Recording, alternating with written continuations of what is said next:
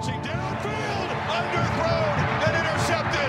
Keely Ringo has an escort down the sidelines.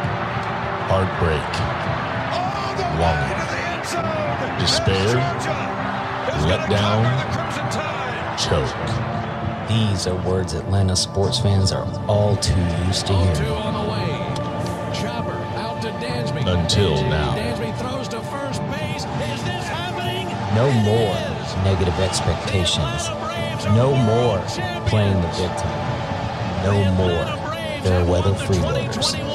No more. 38-yard field goal by Morton Anderson.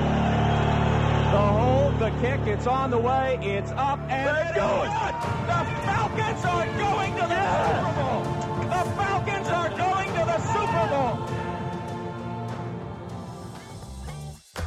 From the Mesmerized Studios in Woodstock, Georgia, Believe Entertainment proudly presents Believe in Atlanta Sports with your hosts, Robert Taylor and the Commissioner, Mark Rich. Hello, Atlanta sports fans, and welcome to episode 9 of Believe in Atlanta Sports. And this is a special episode because today we have our very first caller, a call-in guest. He couldn't make it into the studio. We have former LSU quarterback, NFL quarterback, MLB alumni, Josh Booty. We're going to get him on the phone in just a second. We're actually going to call him live right now as we're recording. You're probably going to hear the phone ring, and he's going to pick up, and he's got some exciting stuff to talk about. He has developed a new app. It's basically being kind of dubbed as the TikTok of challenge apps. Our friend Cam over at Believe set this up, and without further ado, let's call the man. This is exciting.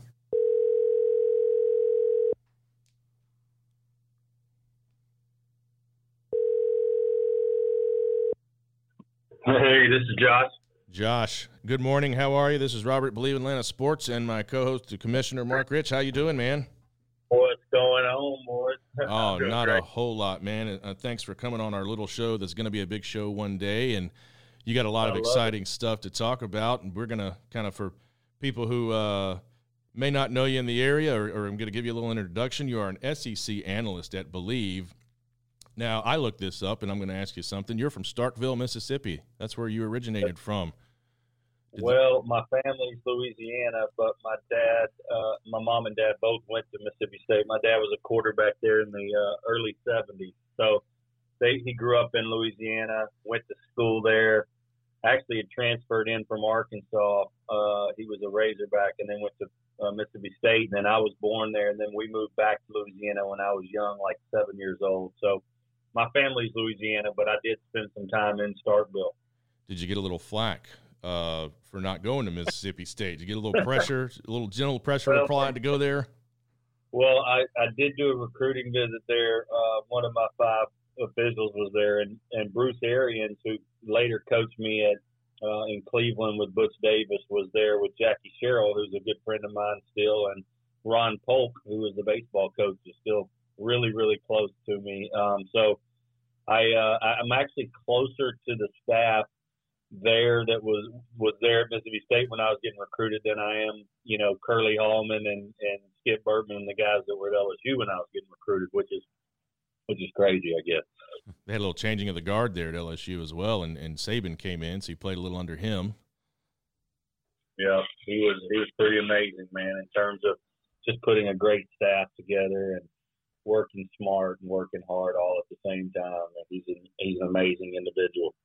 So let's get down to business. You are a fellow Believer. You're an SEC analyst over there, and our friend Cam reached out and kind of hooked us up and made this happen because you got something going on in Atlanta this weekend. But bigger than that, you're coming out with a new app. I'm not going to say much about it. I think if I'm pronouncing it correctly, it's called the Bula app. They're calling it the TikTok of challenge apps. And you got a little event for that Friday down at the Ivy in Atlanta. Also the Dogs and Ducks. So take it away, sir. Yeah, man, we're excited, dude. BulaChallenge.com is the website. We're going to go live in the App Store on Friday, and we're super pumped about it. It is the TikTok of challenges. challenge with a verdict. You can appoint a judge. It's blank canvas stuff. It's kind of like Dude Perfect, Jackass, and handicapping all rolled into one on a social environment. So challenge, dare, wager your friends on the blockchain for everybody to see. We're not a sports book. We're not Barstool. We're not Caesars. We're not MGM.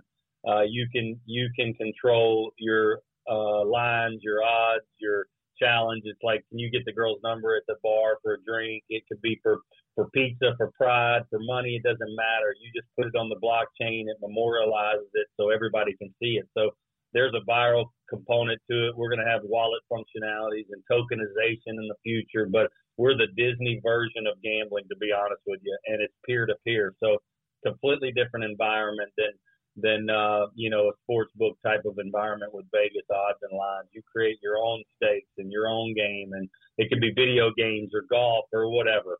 It's just up to you to create whatever kind of challenge, dare, wager you want, and to have fun.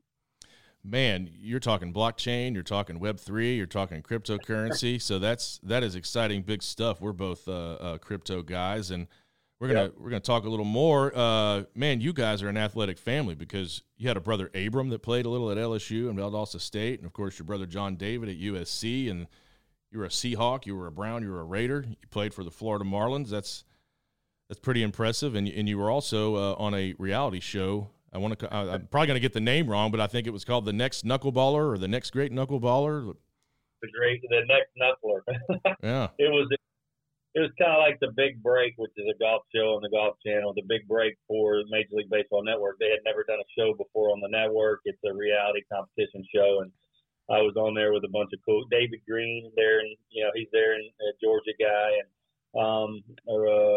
Doug Flutie was on the show, and my brother JD was on the show. There's 5 or 6 quarterbacks, and they brought us in to teach us the knuckleball from Wakefield and Charlie Huff, who I'd been around both those guys, in my baseball life. And actually, Huff was with the Marlins when I signed in '94 with the Marlins out of high school, and he's one of the first guys I ever met in the locker room in Miami. But he, he's a great knuckleball pitcher, and of course the Necro brothers. No one had really had ever won a Cy Young, and R.A. Dickey had won it 6 or 7 years ago, and that's why they decided to do the show.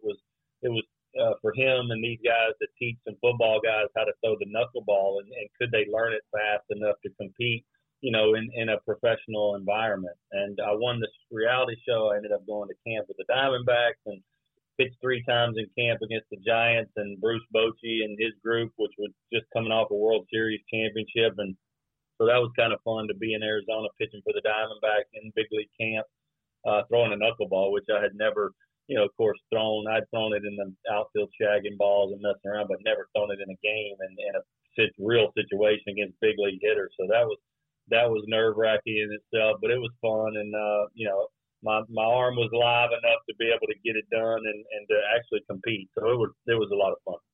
So let's talk about what you got going on Friday in Atlanta. And before I do that, are you living in Atlanta now? Are you just in town to promote this thing and kick it off?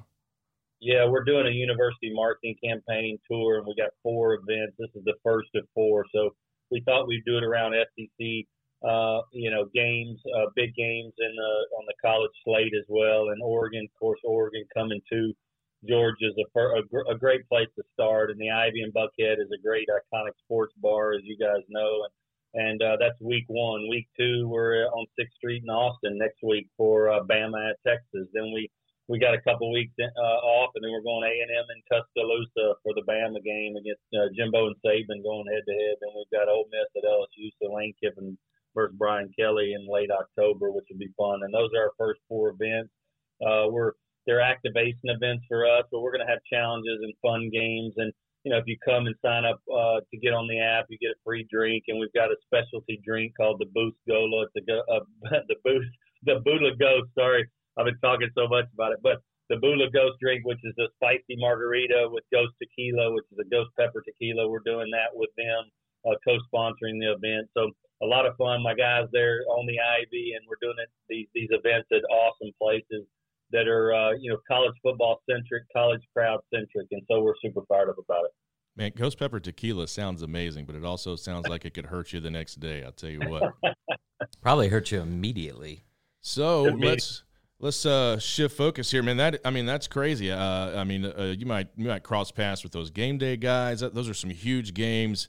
It sounds like you guys are ready to take the world by storm with this thing. I know I'm going to check it out. I'm even going to try to get down there on Friday.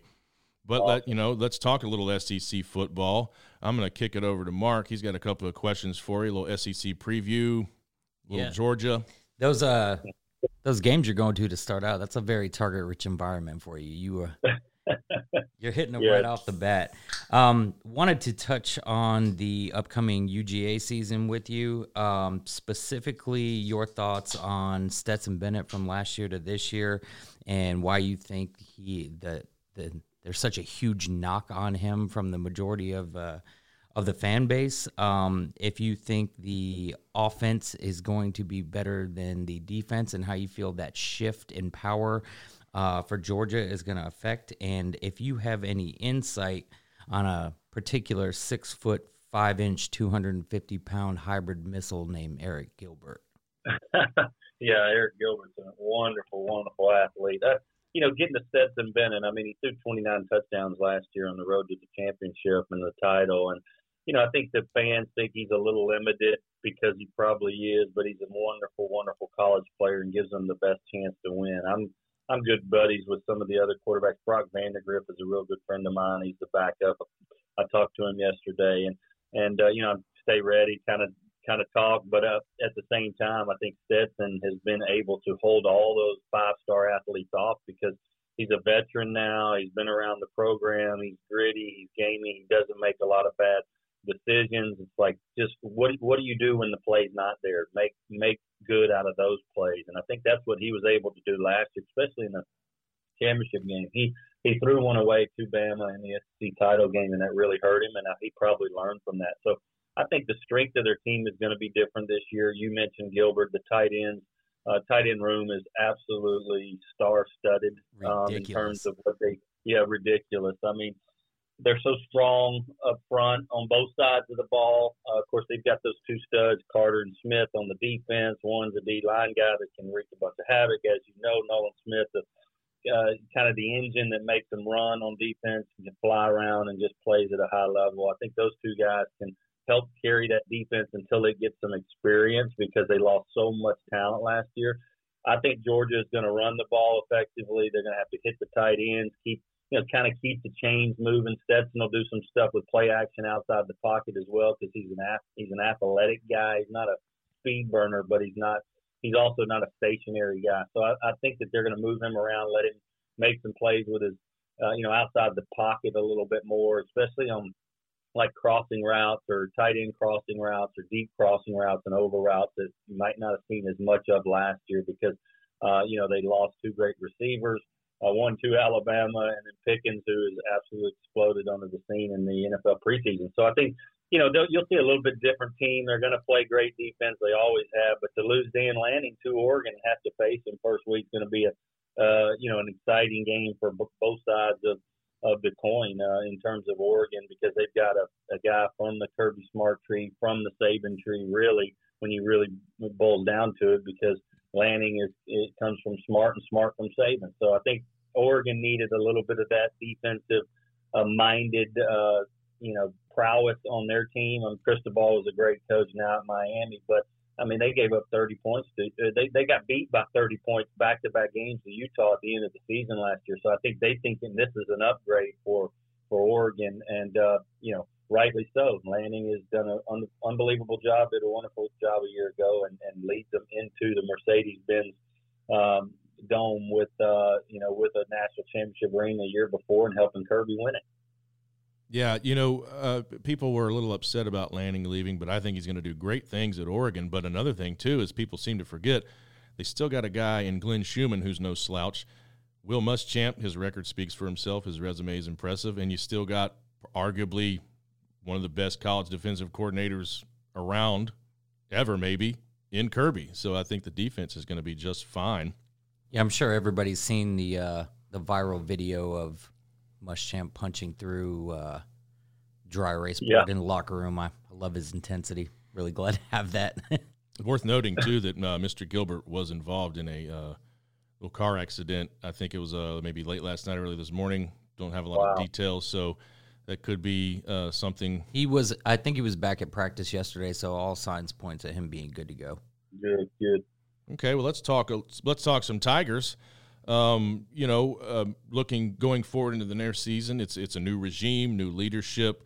What do you need to see from Brian Kelly and LSU in year one, and what are the expectations coming out of Baton Rouge this year? I think for him to gain, to really gain an identity on both sides of the ball with Denbrock and House, the offensive and defensive coordinators. I think in several years has gone by since Burrow was able to do some amazing things at LSU and win us the national championship. And we lost all that talent that we had in the room. And it just seemed like things started to unravel. We didn't play great defense. We didn't run the football well. Our offensive line play has been sloppy. I think at times, okay, but not great. I think that's what he has to do is come in there. We've got to get, identities on both sides of the ball because LSU lost their identities. We lost a lot of our coaching staff after we won the national championship. We had to reload all of our players, but we play big game after big game in the SEC, and if you have some fall off, it can down spiral quick, in that league. And when you go 500 in the league, you don't keep your job, and that's what happened to Orgeron. I love Bebe. He's awesome. I've known him since he was at Miami with Erickson in the 90s. He recruited me, but he recruited my brother at SC. But in terms of being a head coach and from the top down, doing everything right, detail-oriented, getting an identity on both sides of the ball, he wasn't able to bring that to the table year in, year out. And I think that's where Brian Kelly's got to do, what he's got to do. He's got to shore up the line play. They've got to play great defense, run the football, stay balanced, use the tight ends, exactly what he's done in Notre Dame, but he's going to have better athletes, get the ball out to the perimeter, in some matchup problems. They'll always be, we'll always have great receivers. So there'll be some matchup issues out there for defenses having to face us. We've got probably a top 10 pick in Keyshawn Boutte, one of the receivers that we've got on the roster, who's awesome. And I think we just got to play great football, and then be really solid up front on both sides of the ball. Man, I tell you what, I've been to quite a few SEC stadiums around, and probably 1 and 2 on the hottest places on earth has got to be Death Valley down there and South Carolina. Those two stadiums are like being in a convection oven. It is so hot, I'm telling you. Now, I don't know, I mean, you probably follow it pretty close, but a question I got for you is why do you think Georgia's kind of being served up a little disrespect by some people? More importantly, Colin Cowherd came out with his top 25, and he had Georgia at 14. Wow. Tennessee ahead of them, USC, Texas, some of these teams that have the potential to kind of get back on the map, but there's been a lot of kind of negative things about Georgia in the media, and I'm just wondering, what are they thinking? Because Georgia's kind of in a place to just reload and they're kind of setting up to maybe potentially go into full dynasty mode. I mean, what's the motivation there, do you think? I think Colin, and I've known Colin for a long time. I did some shows out with him on the West Coast when my brother was at SC, and I think he likes to stir things up. Let's get that straight first and foremost. He's stirring it up on the West Coast for everybody to get under the skin a little bit. He's probably wanting to see what everybody's wanting to see. How are they going to gel defensively, losing all those stars?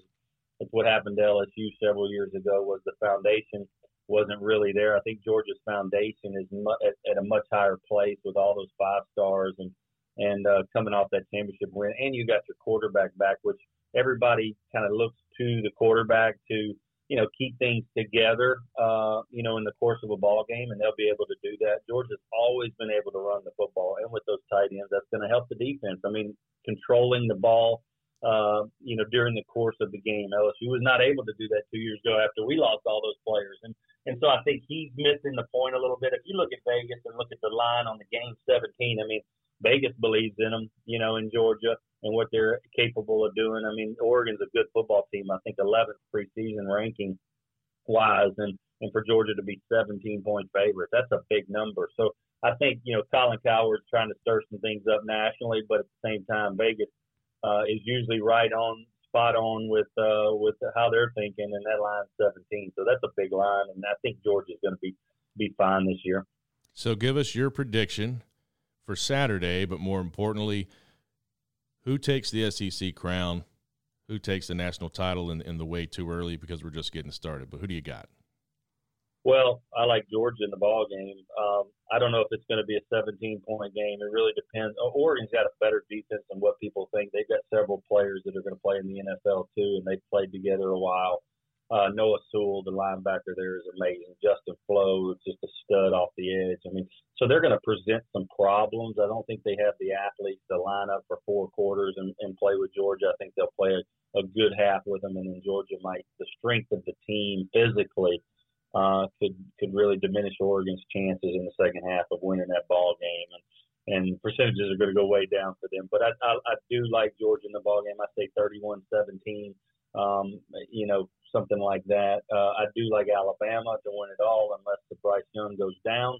I think his experience, their run game with the Georgia Tech transfer and Trey Sanders healthy is going to be really, really amazing. And that defense with Will Anderson and that group, I don't see Bama losing any games. They've got A&M at home. They'll probably play Georgia in the SEC championship, and it'll be a redemption game for them. So they'll show up and show out. I would believe if Bryce Young stays healthy, no one in the country is going to be able to play with them except for maybe Ohio State. They return 9 on defense. They've got great receivers and quarterback and Trayvon Henderson at tailback, which could be a problem for Alabama in the long run. I think those are the 2 best teams in the country. Well, there you have it. Fair enough. A quick question for you, too. Talking about UGA, and I know Colin Cowherd is a pot stirrer. So not him specifically, but we talk a lot on the show about how the narrative about a lot of Georgia sports across the country is we tend to get downplayed. Do you see that happens with the SEC in general, outside of maybe Alabama, across the country with the SEC hate coming from the national media? Do you see that a lot, or is that just something because we're so Georgia-centric and we're focused on how we feel the world looks at Georgia? Do you think that's a valid way for us to feel, or is it not your experience that that's correct? I think there's some validity there. I think it's vice versa, too, in the South. I've been on the West Coast for a long time. I moved to Miami 2 years ago from Southern California. I was there for 15 years. They don't like the SEC, and the SEC doesn't like the Pac-12, and they think it's softball out there, and it's pass happy. They can't line up and hit you in the mouth. I mean, there's a lot. It goes both ways. I think Saban has cast a monster shadow on the rest of the country, and in particular the SEC, because they've been so dominant, and everybody's tired of Alabama winning. That's all over the country. I enjoy it when Alabama's good. I played for Saban. It's fun to watch, him prepare for big games, and they're such a juggernaut. But I think he has cast a big shadow. I mean, until last year, no former assistant had ever beat them. And if the 2 receivers don't go down, maybe that national championship game's a little different. And I'm not a Bama homer. I'm an LSU kid, but I also know what I see. And they've always reloaded. Now that they've gone to the spread, they're putting up some amazing numbers offensively, and they can shred people with all the talent that he gets. And so I think that's what the other teams in the country have seen Bama do: recruit well, spread the ball around, have a great run game, have a great front on both sides of the ball, get after the quarterback, and then now get the receivers into the action. And Alabama, there's nobody that's had better receivers the last 5 years than Alabama. I mean, LSU's had some good ones, Ohio State's had some good ones, but when you really look at it, Alabama's had a ton of great receivers. In past decades, until the last 10 or 12 years, it was never Alabama has the great receivers. Now they've been able to open it up. Saban understands the RPO and the spread now and how valuable it is to his organization, and now it's lights out. Every year they're going to be in contention because they got the best players in the country. And, guys like Kirby Smart are rising up to contend with them, and Jimbo and maybe Ohio State and maybe USC in the future. But for right now, I mean, it's Saban's year again, and it's everybody on the outside looking in until they're able to knock him off. He gets A&M at home, which is huge too this year, and he doesn't have to go on the road to play that game, and he doesn't play Georgia in the regular season. So he should waltz into that SEC championship game in my mind this year if everybody stays healthy. All right. Well, I also wanted to touch on your thoughts on NIL in college football. I read that your nephew at Oklahoma has some pretty sweet gear out there. But he's also, I mean, what do you think the impact? He's selling shirts, and from what I read, he's donating 20% of the proceeds to the Oklahoma Children's Hospital. Yeah, it's pretty cool. You know, he has been able to sell a lot of merchandise because I think of his name, General Booty, is one that's one for the ages, I guess. I mean, people have kind of gravitated to that name, and you know, he's a backup quarterback at Oklahoma. He's 19 years old. He's a youngster. You know, he's got 4 years there coming up, so he's excited about the future there and being in the room with Levy and Venables and learning, you know, kind of what college football is all about. And in Norman, man, there is nothing but football, and it's as traditional a football setting environment as you'll ever see. And then Venables and Levy are awesome, so he's learning a ton week in, week out, just in practice sessions and over the summer, and things he didn't know even existed probably in terms of knowledge of the game. And so I told him to soak it up, sell as many T-shirts as he can, get some NIL deals, but really take this year to learn how the college football game is played. They're going to be in the SEC in several years. It'd be fun to see him behind center, but he's a great kid. And yeah, the NIL deals, it's crazy. It's changing the game. So is the transfer portal. The whole thing's changed. It's free agency. You've got free agency and salary. Yeah, it's crazy. You got to re-recruit your players that are in your quarterback room or in your position rooms and on your team. And it's just like you can't coach them as hard. It's not the hard knocks that we used to have where, you know, you if you left, you'd have to sit out a year and it'd run your college career pretty much. I mean, now it's like Max Johnson, the quarterback Brad's son. Brad's a buddy of mine, but Max is a quarterback at LSU last year. Now he's at Texas A&M. His last game last year was a start against A&M. Now he's in the quarterback room at A&M. And so he could have started. He didn't get the nod first week, but he's a great player. He could have started week one for A&M this year. And, you know, it's weird. It's weird that now we might have to face a guy that was playing for us last year and not far removed from our organization, or, you know, and then these kids are able to move around if they don't get first team. And I don't really like that. You got to earn stuff in life.